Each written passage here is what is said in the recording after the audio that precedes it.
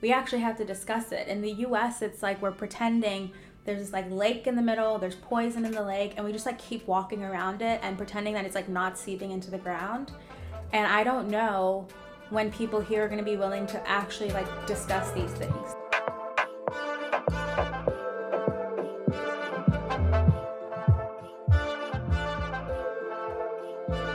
Happy New Year, Visionaries! Before we kick off the first episode of 2021, I just wanted to say thank you for all the support I've received so far.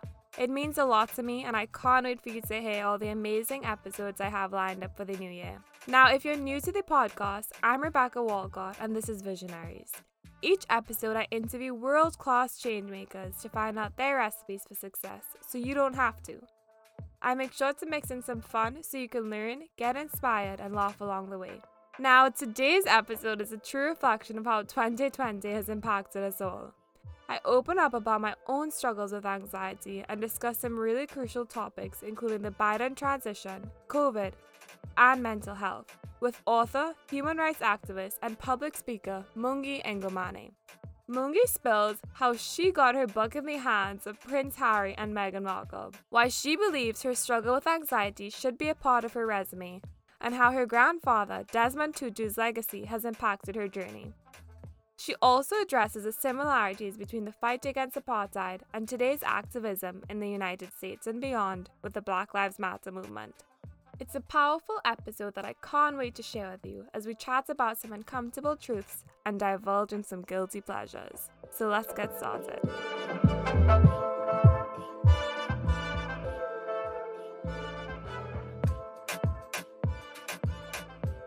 I am so impressed by everything that you've done, and I'm glad that I have you on actually, because I'm a huge fan of your podcast, Everyday Ubuntu, and every time you have a guest on, one of the first questions you ask them is, your resume is not a full explanation of who you are as a person. What is missing from your resume that people should know about you? And I would like to flip that question onto you and ask it to you. What's missing is, I think, you'd have to ask my friends, but I think I'm a pretty good friend. And that's pretty important to me because I've closed my circle over the last few years. And also, I think from the outside, everything looks really put together.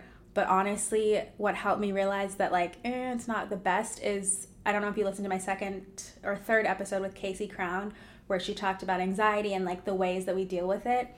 And she was like, some of us go over control. And I think what's missing on my resume is everything looks really good on paper, because I have anxiety where I'm in control of everything, or at least I think I am. And, I think we talk about anxiety, but it can be debilitating, and it's not cute to think that you can control everything, because you can't control anything at all. And so that is something that I think I'm probably going to spend the rest of my life working on, and maybe should be on my resume, because I think that's a big battle that a lot of people have that is still kind of a bit taboo to talk about. I have also realized that I also suffer from a lot of anxiety with just everyday little things. I've never really said this out loud, but I've realized it is turning into OCD, where I would be obsessed with turning off a light 2 or 3 times. It sounds odd, but rituals. Yeah, I don't know if it's also quarantine inducing it, but for me, I tend to feel like I'm so caught up in this cycle of work, because you can't necessarily turn it off, that you kind of get caught up. And now I'm actually getting... And I don't actually want to self-diagnose any of this. This is just me saying that I have OCD tendencies sometimes that I think are manifested because of my anxiety. I mean, it's the rituals. That's when I was like, okay, this is a problem.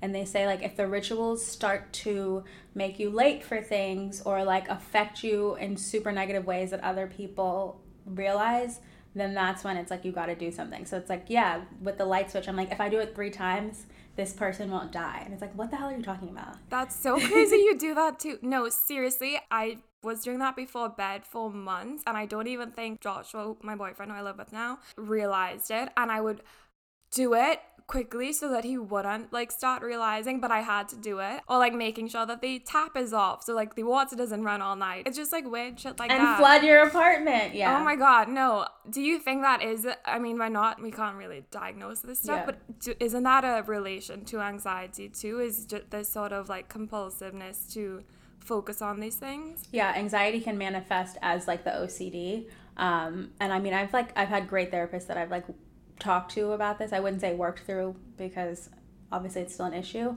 But yes, it's like you finding anything that you can control, because clearly, like deep down in your subconscious, you know that you have zero control over most things. And so, yeah, quarantine has been, I think, a time for like everyone's to sort of like just come out, because all we have control over is like what we're doing in our home. I think at the beginning of quarantine, like you had the Tiger King and you had all those random trends that people were doing, and we're like, oh, this is fun. We're at home. We just get to watch TV. And 6 months in, you're like, okay, this sucks. I have no interaction with people. It definitely switched, I think. And that was when I realized, okay, I need to start doing more things to me that I think will make me happy and busy, so that I'm not caught in this cycle that I see other people getting into, because it's for people who are taking the pandemic seriously, it is a very, very lonely thing. And I think a lot of people have suffered mentally because of that. And so I think, it's a crazy, crazy year. But going off of that onto a more positive note, so I realized that we have actually a few more things in common that I really internalize. And your family has this huge legacy, your grandmother, your mother, and of course your grandfather, Desmond Tutu. And my grandfather also won a Nobel Prize, and he's a really big public figure. So there are some added pressures, I think, that maybe our family doesn't put on us, but maybe we put on ourselves. Did you feel any pressures to become successful in the footsteps of your grandfather's legacy, or was that something that you put on yourself? I think it was more that I put on myself, like you said. I think my family was like, let kids be kids and grow up, do well in school. And of course, like you get accolades for doing well and gifts and things, but it wasn't like the end all be all if I didn't do well. I wasn't like shamed for it. I think it was more that everyone in my family clearly was achieving, like my mother, my grandfather, my aunts. And so of course, naturally, I'm like, well, I have to do the same. And I think the pressure that I put on was like, am I getting these things, like opportunities, because I'm actually super smart and I work hard, or am I getting them because this person somehow knows who my grandfather is, even though I haven't told them? And that is like where the added pressure came. And I don't think it's something that I like dealt with properly until the book was about to come out. I honestly like did not realize that I was saying to the world, by the way, this is my grandfather, when I was writing the book. And then it came out and I was like, shit. Now, like, he wrote your foreword, right? Yeah, he wrote the foreword. And even when we were like negotiating with my team about the book, I made a lot of rules. I was like, there's not going to be a picture of him in the book. The book is not going to be strictly about him. Like, this book is about Ubuntu.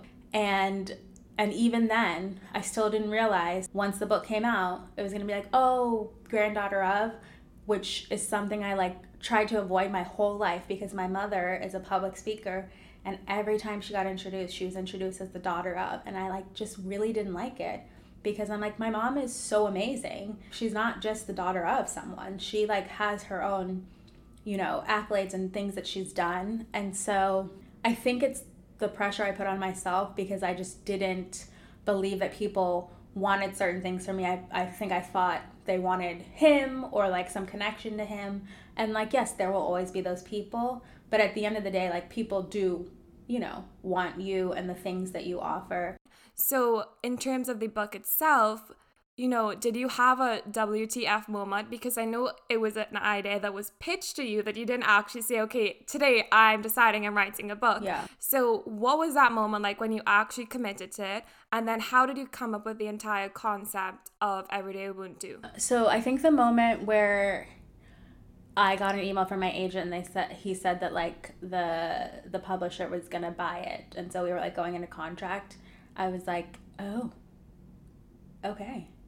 So they're literally, I was like, wait, are you sure they want to buy a book from me? Like, I read what I wrote. Like, it's not that amazing. So that was like, it was like an imposter syndrome moment, which I feel like probably everyone has when it comes to books, unless you're like this great novelist that is like so used to it. I am such a geek. I cannot bring up the book without bringing up the fact that you got Meghan Markle, Prince Harry, and baby Archie to be caught on camera with holding your book. So can you tell me how the hell that happened? Because I saw it on social media and I was like, I'm gonna have to ask her this one day. I had heard through the family grapevine that when Harry and Meghan were in South Africa, because we all knew about their trip to the continent, but when they were there, they're going to see my grandfather. Of course, my grandfather, like, does not share that with any of the grandkids. He meets people and it's like, whatever. And I'm like, no, bro, we need to share this information. Oh, it's like an afterthought. He's like, oh, I met X, Y, and Z. And you're like, oh, it would have been nice if you told me. Like, I met Beyonce, did not know how to say her name, does not think about it. So I think my cousin told me about it. And I was like, all right, I'm sending y'all these books and you need to get them a book. And so my aunt was with my grandfather that day. And the weirdest thing was the day before, Meghan had made a speech about Ubuntu. She was like at some girls' school and she was speaking and she spoke about Ubuntu. And the next day, they go to the office and they're meeting, they're having tea. And my aunt runs this organization, Tutu Desks, so I think she gave them some Tutu Desks. But then she also gave them the book and just like somehow got those 2 pictures with them. Then she sent them to me at 5 a.m. because she didn't say anything like, okay, we got the books in our hands, nothing. And my mom and I were flying to Barbados and we get a text at 5 a.m. and it's a picture of them with the book. And my mom is screaming. And I'm like, Mom, it's 5 a.m. Like, you're going to scare the white people. You need to be quiet. But literally, I, like, didn't know what to do. So then we had champagne at, like, 9 a.m. I mean, I would have just, cried. Did they end up reading it? Or was it just that you gave it to them and then you weren't able to follow up? I hope they read it. I signed it to Meghan because I thought that she should have it. But like casual, very casual. We can totally send Harry his own copy if he wants. So I don't know. Like maybe one day we'll find out if they read it. Okay, so before we get to the rapid fire questions, I just wanted to ask you, what is your recipe for success? I think having a sense of self, like a strong sense of self. And that doesn't mean you don't have like your doubts and your bad days and, your sad days. But it means that like when it comes down to the tough stuff, you're like, okay, I know myself. I know how to handle this. And usually the hard things are the right things. And this is how I'm going to handle it. And being able to have a close circle of people that you can lean on. If I didn't have my mom and my partner to like bounce things off of, I would not have my sense of self because they help reinforce it. Because there are days when other people know you better than you know yourself. And so you need that reinforcement. And so I think it's like being able to find those people that you can always lean on. Just give into it. Like you're not the only person that cares about you. And there are all those like weird mantras where it's like, you're the only one looking out for you. And it's like, all right, that's not true. Like let's add a little nuance to that.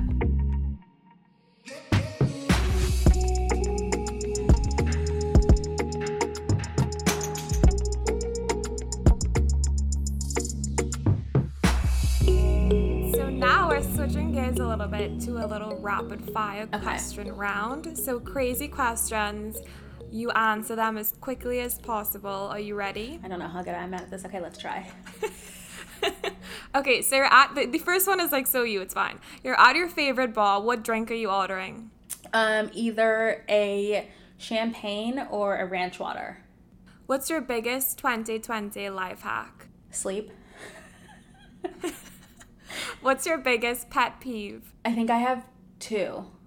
When people say, just playing devil's advocate here, like shut up, the devil has never and will never need an advocate. I hate that. And also people who like refuse to like have nuance in their conversations and like whataboutisms and things like just their life is complicated, so acknowledge it. What's your favorite emoji to text? Oh my god, that weird face. It's new. It's like the eye is like quivering and the mouth is like weird. It like looks like someone's like about to pass out. I love it. Very 2020. It's how I feel all the time. And lastly, what's one moment in your life that you wish you could relive? Oh, one moment in my life I wish I could relive. Honestly, anytime I've had a really good nap.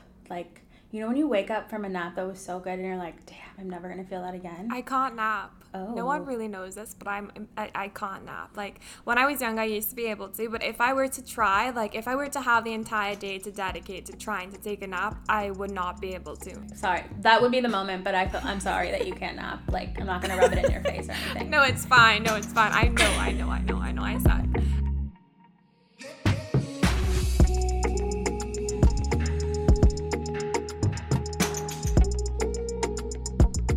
So let's switch gears a little bit and go back into the past. In 1995, Nelson Mandela appointed your grandfather, Archbishop Desmond Tutu, as head of the Truth and Reconciliation Commission, a commission to investigate crimes committed by all sides during the apartheid. From your own lived experiences in America this year, do you see some similarities between the fight against apartheid and the ongoing fight against racial injustice in the US? So similarities, of course, in the way that we treat people of color as less than, in the same way that the apartheid regime did. But I think there are like grave differences because, well, I guess obviously the end of apartheid, there then become grave differences. One major difference though is that like the Black South Africans were the majority, not the minority. And so that's something that we're like working against here. Like we are the minority. And so I think it will be more difficult. What's difficult about comparing them is that after apartheid ended, they obviously had the TRC and everything was sort of put out there. You know, there are critics of the TRC. It didn't go far enough. It went too far with certain people. That's always a thing. But at least the conversations were being had in South Africa. Here, we can't even have conversations about slavery without people being like, yeah, but those are my ancestors. And it's like, okay, still, it happened. Like, let's not make sort of, you know, excuses. Like, yes, those are your ancestors, but like the statues are still sitting here. So we actually have to discuss it. In the US, it's like we're pretending there's this like lake in the middle, there's poison in the lake, and we just like keep walking around it and pretending that it's like not seeping into the ground. And I don't know when people here are going to be willing to actually like discuss these things. This year has clearly taken us steps ahead, but my mom said when she was a professor in the early 90s here, she asked her students what they wanted to learn, and she said that they had asked her to teach them about slavery. They asked a South African woman who had come to the US to teach them 18-plus-year-olds about slavery in their country. Like, why had that not been taught to them before the age of 18? I think that's so embarrassing of us. Like, why don't we discuss things? No, and that's a question that I want to ask you a little bit further down, seeing as the election was so tight and a lot of people did not expect how tight it was going to be. I think that definitely goes to show the amount of work that needs to be done. But I was listening to, like you said, I was trying to do my research. Your mom was on a podcast with you and you guys were talking about allyship, right? Mm-hmm. And I think for a lot of people I've seen, especially with social media, there's a lot of performative allyship. Yep. And what your mom said that really stood out to me was she said, instead of being an ally, you can find more influence on joining the struggle. And that was a really wow moment for me because I think a lot of people think that, oh, you know, putting up a Instagram story saying, oh, I acknowledge this, or this is unjust, or I donated to this cause fixes the problem. And I think it's such a problem, especially in the digital age that we live in, is it's so easy to be passive about stuff. So based on your mom's thinking, what do you think needs to be done to sort of reevaluate allyship in general? Because I know you've had a lot of changes in your friendships and a lot of your relationships, realizing that people weren't necessarily being as involved and supportive as they needed to be. Right. I think, so I hold myself to a high standard and I hold the people around me to a high standard, which is why like friendships have fallen, because this is where I heard a quote where someone was saying like, if you wondered what you would be doing during the civil rights movement, like this is what you'd be doing. Like this is what we're in right now. We're in another civil rights movement. So if you're not doing shit, you would not have been doing shit back then, because this is your time. You have all the ability to do things. You may not have money because people have been, you know, laid off of jobs, but speak to your family.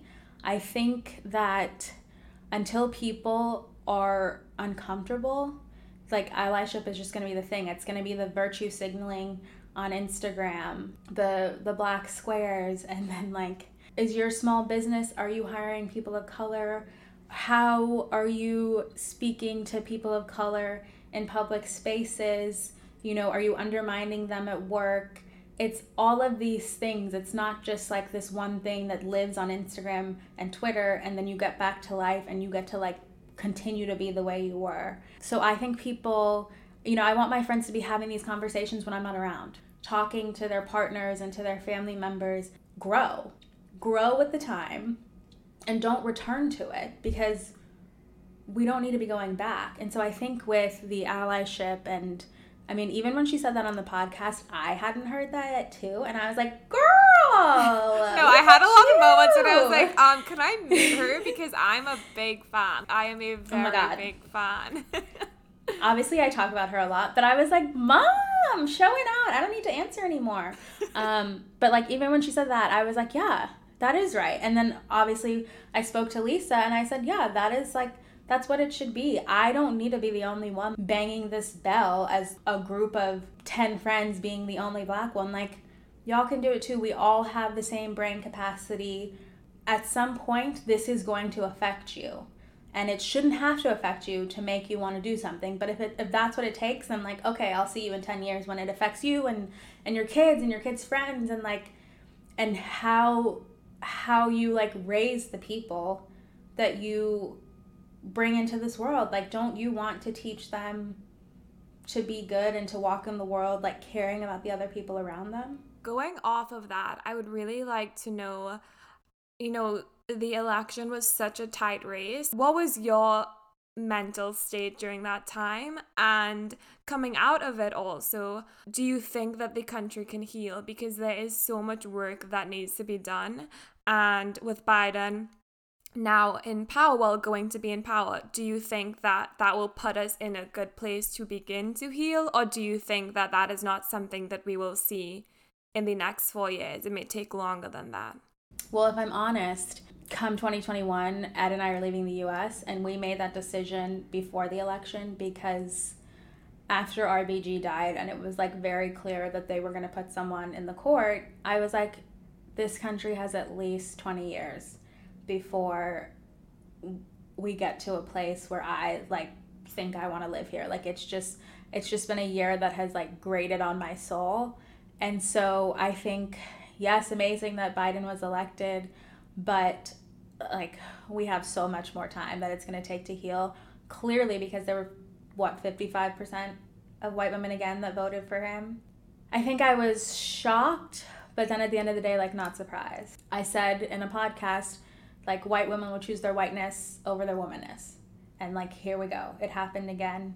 I don't know. I've had every emotion. I've had like, yay, Biden was in, didn't think that I would cry about it, and I did cry about it. But also, like, Biden is not going to be the like one to change the whole system. I don't know if you heard that leaked tape of him with the civil rights leaders. It was embarrassing. No. What did? He was speaking to like Sherilyn Ifill of the NAACP and other people, and just, it's them saying, basically, our people have elected you into office. These are the things that we requested before, and this is what we'd like to happen. And it goes back to police reform and whatnot. And someone recorded it. They weren't supposed to, and it was leaked. And just the way he is speaking to these like people who have like been working for civil rights is embarrassing. He's like, well, I'm not gonna, disown the Constitution. It's like, nobody's asking you to do that. They're just actually asking you to like go out on a limb and show that you care for these people who voted you in. And he was getting really heated, and it was just like, yeah, I was right. Like, these 4 years are not going to be like the 4 years that like bring us back to where we need to be. We have a long way to go. I made the decision before. I was like, win or lose, goodbye, America. I have not been happy here for a while, and so I need to go. And like, even being able to do that is like a privilege in itself. But also I was like, you know what? I'm a Black woman. I'm going to take whatever privilege I have right now and use it. And that is like leaving the US and doing my activism from afar, because what's been happening has been like a lot. And I just need like a break from it, because... And you're allowed that break. I think that's something that especially BIPOC people need to understand, is that you are absolutely allowed that break. Like, you cannot always be the voice to make people change or to get educated. People need to realize that they have to educate themselves. Like, it's not up to everyone to tell them what to do or to say, hey, like, you need to learn more about X, Y, and Z. And I think that's the problem, is a lot of Black women especially, they're just exhausted because so much has been put on their shoulders, and it's reached a point where you can't give anymore. And so I think it is really amazing of you to say, listen, I am taking this break because I actually need it. Like, you have to realize when you've reached that limit. Yeah, and that's where I am. Like, over 70 million people voted for him, and that is a lot. Like, that's, as you said, your neighbor. That's people in your neighborhood. That's people that go to your gym, and people like eating in the restaurant next to you. And that is uncomfortable, because there's like a spectrum of what is okay for them. But like at a certain point, racism is not a problem. So that's a bit uncomfortable when like you cannot change your skin. Like this is who I am. This is who I'm always going to be.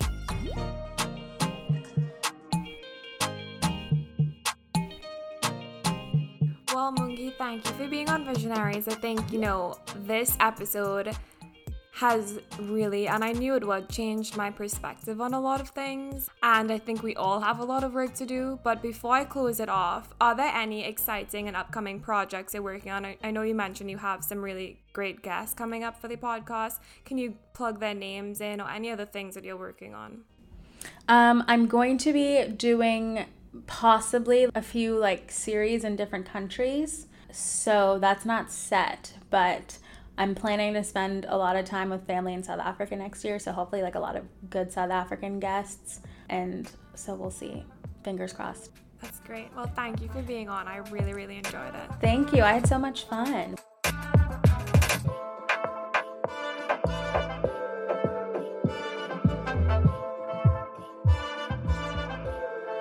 Well, Visionaries, thanks for tuning in to another great episode. Happy New Year, and if you haven't yet, hit that subscribe button. You can also follow my career services platform at TheConnectForward on Instagram, and you can follow me at rwalcott.xx. Now, we have an amazing lineup of guests for this new year, from Google execs to your favorite Caribbean singers. So stay tuned for more, and thank you for listening.